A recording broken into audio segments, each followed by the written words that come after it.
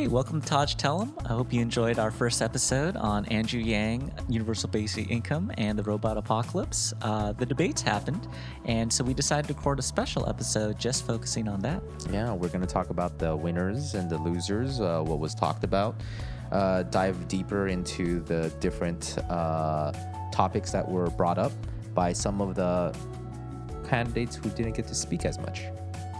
Hashtag let Yang speak. Enjoy. Bienvenidos a Taj Tell 'em. Me llamo Juan en la casa, and mi amigo Terrence Cho. Hola.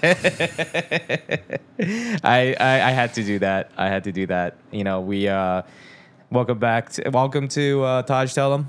We're doing our episode 2 today, July 5th, 2019. And one of the first topics that we want to cover is the debates. Yeah, there we go. And then you did a good Beto O'Rourke impression there. Or Cory Booker. Pete Buttigieg. Just don't ask me anything in Spanish. We need subtitles. I think that's anyone looking for an internship. Did you see when Oscar asked the questions back to Beto in Spanish? That deer in the headlight look he had. Yeah, so he was like, "Yeah, I know Spanish." He's like, "Ooh, I don't know Spanish." He's like, yeah. See. So, what were your we watched Night One together, which true. was a collection of Warren, Cory Booker. There was Tulsi Gabbard. Who are the other notables? That Beto O'Rourke, of course. True. Right? Castro. I don't know if he's a notable, but Delaney. Basically, it's kind of like the B team. No, almost it was. in a sense, huh? But not by intention, and that's what's kind of strange. Where I know, one of the things that they wanted to do was to evenly divide the top polling candidates between the two nights, and that failed. Yeah, how did they determine that? So I think what they determined as top polling is anyone above 2%. Oh no, what I mean is how do they determine? So basically, they said it was kind of like a seeded thing where the number 1 and number 2 spot they would be separate. I don't know if it was seeded or it was just anyone after more than 2%. My impression was everyone over 2%. And so that's where, in some ways, the way they did it makes sense. It's kind of like, when you go see a fight, there's like the undercard, which is like, not necessarily what you're there to see. And then there's like the main card. The main card. Right. Or when you see a band perform, like, you get the opening acts and then you have like the headliner. Right. And I just have a sense that they designed it that way. I for ratings. In the end, it's all for the ratings. You're absolutely right. NBC is a for-profit company, and so that makes perfect sense. We don't blame you for getting ratings. Hey, yeah, subscribe to Taj Tell 'em, mash that subscribe button, Smash it, like it, share it, turn on notifications. To our one listener out there. Hey, no, we have at the time of this recording, we have over 20 now. Oh, so, nice. Hey, there you go. Okay. Watch out, NBC. But another thing about the format is they really tried to evenly distribute the amount of talking time that candidates had, and again they failed. Just looking at I think Cory Booker had the most talking time in the first debates, and he had a little over 11 minutes. Governor Inslee had the lowest time at a little over 5 minutes. So a candidate has more than double the amount of talking time in the first night. Second night, even worse. Biden, a little over 13 minutes.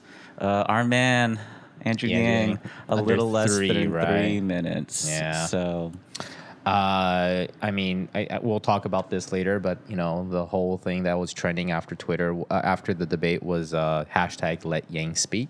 No, yeah. Hey, let's talk about it now. Right now? Okay. Let Yang speak. We got to now. get into the juicy stuff right away. There we go. So it was reported right after the debates. He was at a get together with other Yang Gangers, and he announced that his mic had issues, and there was video proof. You're watching it, and he's speaking into the mic, trying to get attention, but no sound from his mic. No, true. And it, it wasn't like, oh, let's just only turn on the mic of the person talking and turn everyone else's out. Because, Kristen Gillibrand had no trouble speaking. Kristen Bell kept chiming in, man.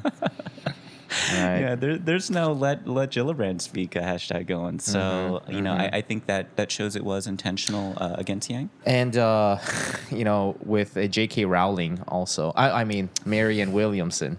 Well, that one, there's also no let William speak hashtag going. No, but here's the thing. She also reported that her mic wasn't working. I'm not surprised, just because I think they are more the outsiders. And so I think so this is where, one driver is ratings. So, that's one portion. But the other portion is how much the Democratic National Party has over these debates. I'm not sure if that guidance is coming from the top. To be generous, there was a post on the Facebook group for the Andrew Yang base camp, and somebody mentioned that as a production manager for these not debates but media companies, there is a practice of muting certain people's mics, and you can, if you want to be very generous, they were trying to control the number of people speaking at the same time, and also giving time to those that are polled highest, because their thinking is, hey, these guys are the polled highest, so most people want to hear from them, and so we don't mute their mics as much. Yeah, that could be true. Because it is, once again, NBC has a profit motive, so which is understandable. This isn't PBS, so no. But I think that's the messed up part is you're taking on that kind of responsibility. Yeah, true. Should NBC be the ones, dictating what the American people are able to listen to? I mean, that's just the same argument with Facebook. True. Hey, they're taking all the data. Hey, but they're a for-profit company, so. But yeah, they need to use that data in that in a very responsible way. Yeah, I mean, I think maybe why myself and others are upset about this discrepancy in speaking time is that, as a result of what happened in 2016 with Clinton and Bernie Sanders, they tried to, put forward, oh, we've changed, we've learned our lesson, they're going to speak, more, they're going to have more equal speaking time, and just first debate right out of the gate, they're already, not following through with those promises. And I think we mentioned this last time. I guess it depends on where you're standing from, right? Where you're standing, the Bernie Bros and the Warren Army, they're probably thinking, hey, yeah, they're giving them more speaking time now. True. I mean, and I think that's maybe where it is, where like they're not interested in the principle of fairness and equality in coverage. They're just more like, okay, it's the people who are supporting Bernie who are complaining, so let's just kind of placate them. That's exactly what I think too. Again, for the ratings as well. True, yeah, because they do have their more they're the most popular, so It just so happens they were front and center on the debate stage, Bernie and Warren. Yeah, I mean, that makes sense, though. Just like Biden, if you're polling, toward the top, put them in the center. I mean, I don't think some of this equality is a nice idea, but I think some of these real-world considerations are valid. Also, I'll say this, like Yang, I don't want to, he's just not a victim. I mean, he's not just partially, he's a lot responsible for his low amount of speaking time. I think he seemed a little overwhelmed by the big stage. I mean, compared to, say, like the fundraiser that we attended, Yang seemed a lot more tense, a lot less of his kind of humorous self. Even I think these things he did to try to loosen up, like not wearing the tie, using some profanity. I think he'll go down as like the first person in a debate to use the word ass. Yeah, laughing their asses off. Russia. But I think he tried to be more so of his relaxed self. I don't know if you saw that video on his Instagram with him like going into like debate mode or whatever. Oh, like the pinning of the. So I mean, there's still elements of that he tried, but I just feel like he being on that big stage just really tensed up. I think that's what he actually said. He said he thought he was ready. But getting under the big lights, it's like when you go in for a championship fight. You know how to box, but with all those cameras, all these people cheering, that changes the scene. No, that's true, and I think it's something where that's what's interesting about these debates, because they reminded me that it's not really about your ideas or your policy. It's actually more of a performance, and you're really just trying to demonstrate fluency. That hey, like I'm familiar with the issues, but also two, presence.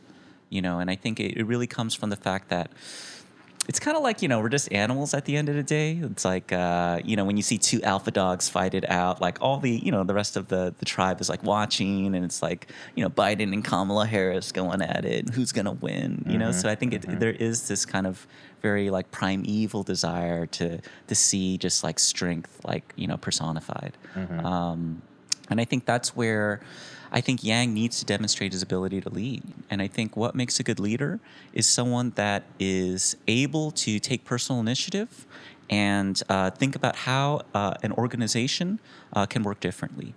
I think that's the difference between a leader and a follower, or a manager and a leader. And I think, what's tragic is that Andrew Yang, he is demonstrating a very well-worn Asian stereotype that Asians are good at kind of just following the rules, but not necessarily knowing what rules to break. And I think you could see it in like the sense that he really took the debate on too literally. Like he's tried to answer the question he was asked, versus, you look at the way Sanders was treating debate. I think Sanders showed a lot more, wisdom from his experience, where he was not even answering the questions that they were asking him. But as a result, he's rewarded for that because he got extra time to clarify his answer, and he still didn't answer the question asked.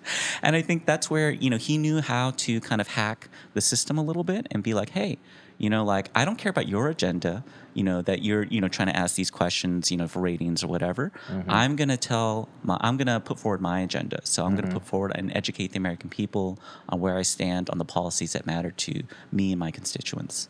And so that's where I think Andrew Yang, even when they asked him, like really short, summarize your opinion on, what's the biggest threat, to, our democracy right now. And he's like, and they actually complimented him on his brevity. And it's something where it's like, hey, like Andrew, like this isn't, let's follow all the rules and be a nice guy and they're going to make you president. Like, you have to transcend the system because, their interests are not aligned with your interests. I think the perfect example is that like really stupid question about like, under your healthcare plan, which of your healthcare plans will cover illegal immigrants? And and it's like, what are you trying to do? Get Trump reelected? Like why are you focusing on this issue?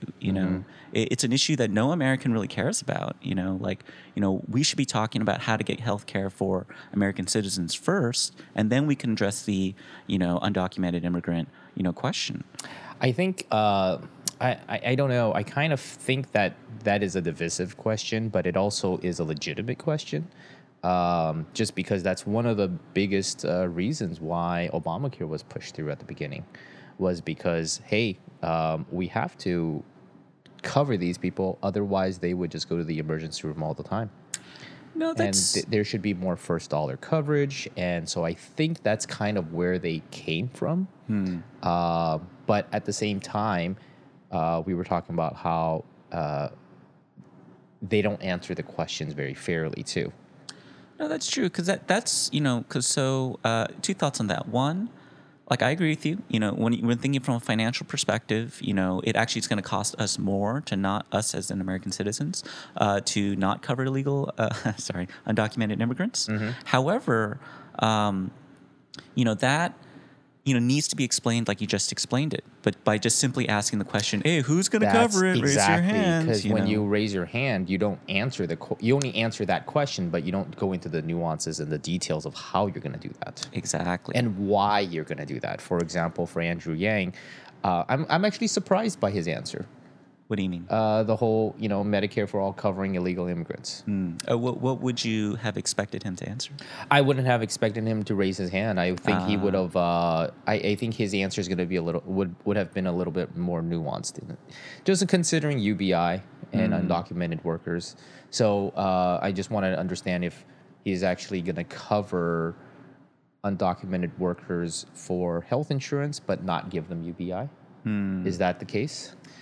That's my understanding of it. But you bring up an interesting question where this is one of those things where, yes, it makes more financial sense for us to cover undocumented immigrants, because we're going to end up covering their costs, on the back end through emergency care.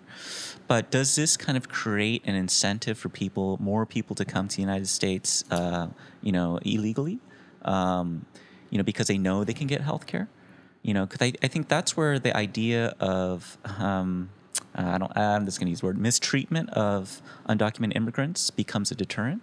Because I've been hearing reporting on when they ask, these people in the migrant trains, coming up from Central America through Mexico, it's not so much the rhetoric that convinces them to take the trip or not, but it's actually what's happening at the border. Because if they're actually not letting people in, somehow the news of that reality filters down, and people know, I'm not going to have I can't go in. Versus, and it doesn't really matter what the rhetoric says. It's actually, on the ground what the policy is doing. And so that's where I wonder, are we going to shoot ourselves in the foot by, adopting these policies and then we're thinking it's going to be cost savings and it ends up just attracting, more people. Mm-hmm. I mean, give a mouse an inch, they're going to want a mile, right? Cookies and milk. Exactly. Give a mouse a cookie, he's going to ask for milk. Yeah. So with going back to the debates, want to talk about the time. You started off with that, and I think on night 2, is it Governor Bennett? Bennett. What state? The second debate, I can't remember what state, but Bennett received like 5 questions directed at him. And Andrew Yang only actually 2 directed at him, but he got to answer 3 different questions. I see. And Bennett was actually polling much lower and qualified for the race much later than Andrew Yang. Yeah, I mean, that's where I think the establishment angle is coming into play, because, even if you go to our YouTube channel, Taj Tell 'em, you'll see that, Andrew Yang brings up the point that every other candidate except for him and I think Marianne Williamson, they're incentivized to kind of play nice because they want a spot in the Joe Biden administration or whoever ends up, winning the nomination. But does Andrew Yang give a shit about a no, he does not. He absolutely does not. We have him on camera. There's a link right here. Oh, yeah, there you go. Link in the description. And I think, by not having that incentive, they're a little scared that he's going to speak a little more freely, and he's going to go a little off message in a sense, because I think so much of the debate was less about informing the American people on where the candidates stand, but pushing forward the Democratic Party's agenda and drawing contrast to the current administration. And I understand that's valid, but as a voter, that's not what I'm interested in. I want to actually learn about the candidates, where they stand on the issues. And so that's where, again, even if you don't even support Andrew Yang, if you just support democracy, I think you should definitely support this Let Yang Speak kind of movement. And try to keep these media companies accountable. So how did you feel the treatment of Biden throughout the whole debate?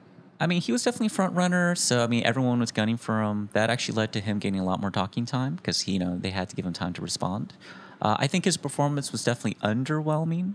I think he has the Hillary Clinton syndrome, because he's the guy, in the front. He's just playing it really safe. He ran for 32 years, and every single election he's only polled under 1%. So he's failed many, many times. But for some reason, this year he's still the most popular. I think it's because of this kind of bullshit metric of electability. Which essentially just means straight older white man. But it also means someone who's more of a centrist. I think he's also known. He's a known quantity, because of his role in the Obama administration. But I think no one's really enthusiastic about having Joe Biden as our next president. I don't see anybody. No, exactly. It's I'll plug my nose and then we'll have him. And I think, perhaps that's a strategy to go. I'm not a political strategist, but, I am more drawn to the idea that you need a candidate that will energize people to go out there. Also, I think, it is discounting all the things that Trump is doing right. I think that, on the coast, people are just anyone but Trump. But I think you look at the rest of the country, I think at the end of the day, if you look at the traditional metrics of like what the stock market or like unemployment rates, our economy is functioning, well. I think people don't necessarily feel that because of the inequality. But I think there is skepticism over what will Biden do to solve that inequality. And I think, by no means am I a Trump supporter, but I think, things like the way his handling of, the drone being shot down over Iran, I think he handled that very well, where he was able to not go to war with Iran, but at the same time, not look like a pussy by like backing down. Mm-hmm. And I think he handled it better than Obama handled a lot of foreign policy. Like Obama backing down over his red line. I think, history has shown like, that was a really dumbass move to make. Right. His willingness to intervene in Libya and listening to Clinton, the Secretary of State at the time. He made a lot of mistake during the Arab Springs time. Exactly. Yeah. So I think Obama was showing very poor judgment. And unfortunately, just comparing it, Trump is showing much better judgment. So, and I just say that not because I'm a Trump supporter, but just saying, hey, those are the facts. And that's why I think, unless we get a candidate that the American people can actually see as, a tangible improvement over Trump, Trump's going to win 2020. Show us your Republican tattoo. No way. That's why I'm backing Yang. That's why I'm saying, what? I don't want this to happen, because 4 more years of Trump would be a disaster. Yeah. And so that's where, we need to see meaningful change. We need to see dramatic change, because I think with the growing threat of automation and climate change, we're looking at these things are going to happen within the next 10 years. And so we don't have time to kind of fuck around. So, what turned me off about this whole debate? What's up? And I have to say, as much as I support Andrew Yang, I've donated the most to him of all candidates ever in my life. I still fully support him, but what I felt like what he didn't do, or I wish he didn't do, was that in his closing remark, he mentioned that if to beat Trump, you need somebody like him. I just don't like that whole let's beat Trump, let's just beat the other side. It's more like, yeah, he has the ideas to back it up, and I think his ideas are great, and those ideas can beat Trump. But he didn't highlight that. He ended up doing just like what other candidates did. This is how we're going to beat Trump, and we're also going to beat Trump with love. But I mean, hey, it's just like, all right. Throughout the debate, I was just thinking, man, that I don't need to hear more about Trump. I just want to know how you're going to fix the problem, not how you're going to beat Trump. Yeah, I mean, they're taking the bait. They're definitely taking the bait. I mean, you know what it is? It's I think sometimes politics can be its own echo chamber, and I think that's where boneheaded concepts like electability or like anyone but Trump kind of comes into play. Because I don't think actual American people think that way. The majority of the American public. I don't think so either. I think that's they voted for Trump not because they really loved the guy. At that time, it's because of all the problems and things weren't going well. But there's Hillary Clinton saying, no, things are good. America is already great.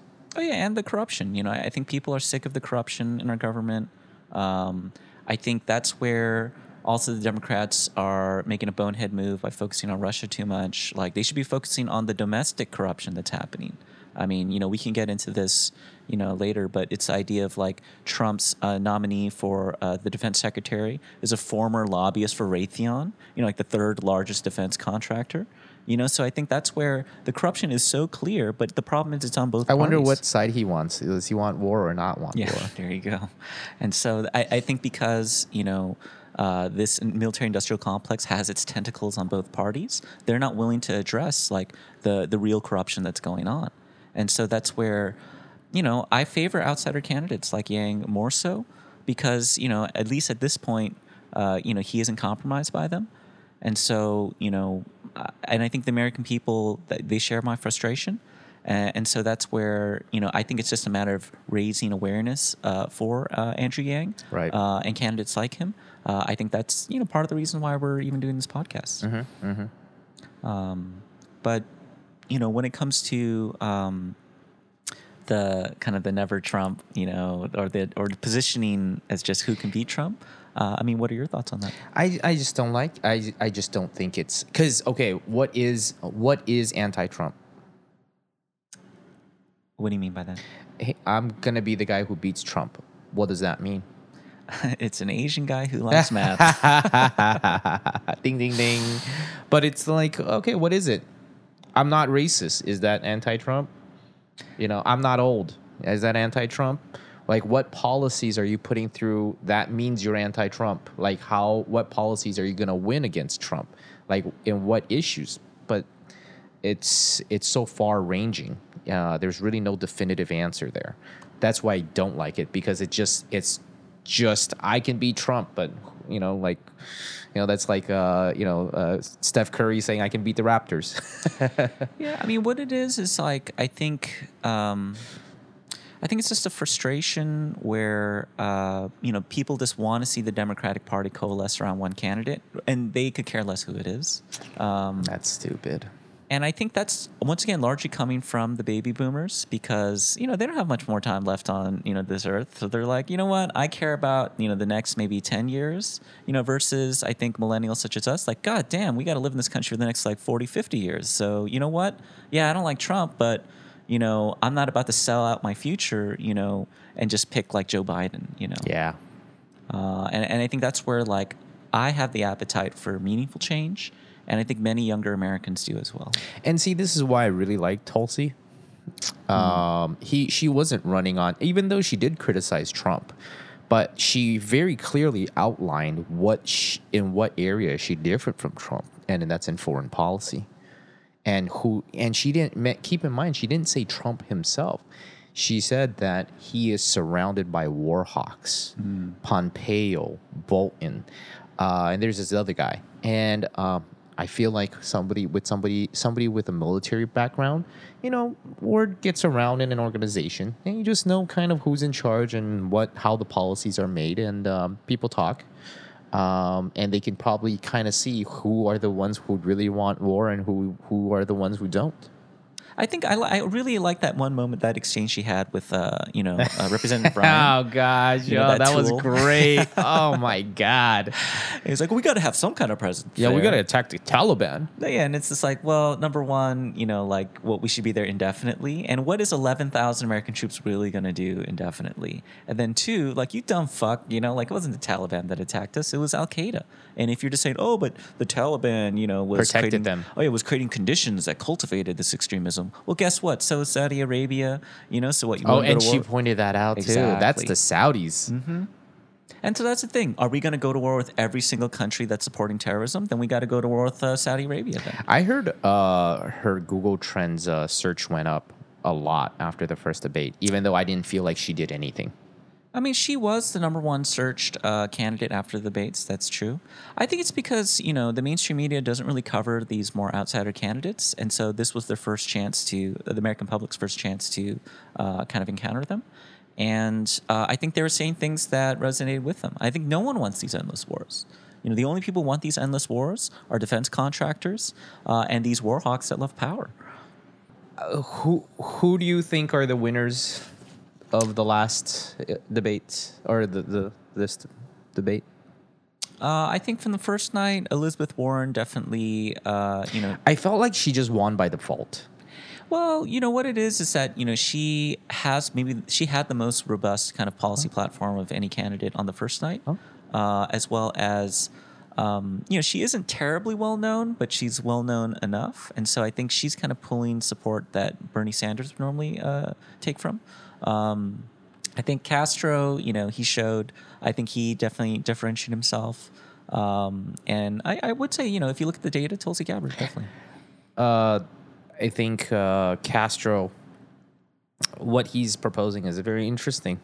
How so? I think it's Section 1325, doing away with that section, which essentially makes crossing the border illegally not a criminal offense. Yeah, I mean, once again, I don't think that is, the issue that most Americans care about. I think that's him trying to ride the news cycle. So I personally, I don't necessarily think he has a snowball's chance in hell in this primary. But I he think, speaks Spanish. Yeah, I think it's just playing to the crowd. It was in Miami. Miami's heavily Hispanic. I also think that once again, it's NBC that like fighting for ratings. So, I mean, I can kind of say I feel like the clear losers were Delaney, Ryan. Definitely Ryan. Ryan, really. It was just that little short bit with Tulsi that killed him, that nail in the coffin. Yeah, 'cause now he looks like a war hawk. Yeah. You know what it is? I think anytime there's conflict or confrontation, that's what sticks in the American public's minds. So I do think from the first night, it's Tulsi Gabbard and Ryan. Second night, it was Kamala Harris and Biden.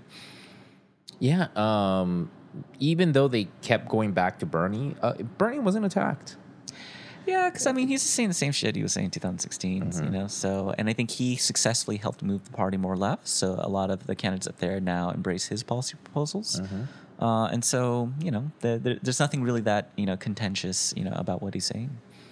So, from the second night, we would agree that Kamala. Oh yeah, definitely Kamala Harris. Bernie still basically Bernie just kind of stayed where he was, but Biden really lost. Yeah, I mean, I think his role as like the front runner. I think he's showing some kind of cracks in his armor in a sense. I think he's fallen into the Hillary Clinton trap, where he's just trying to play too safe. They're from the same era. Definitely, and they're both career politicians. They're career politicians.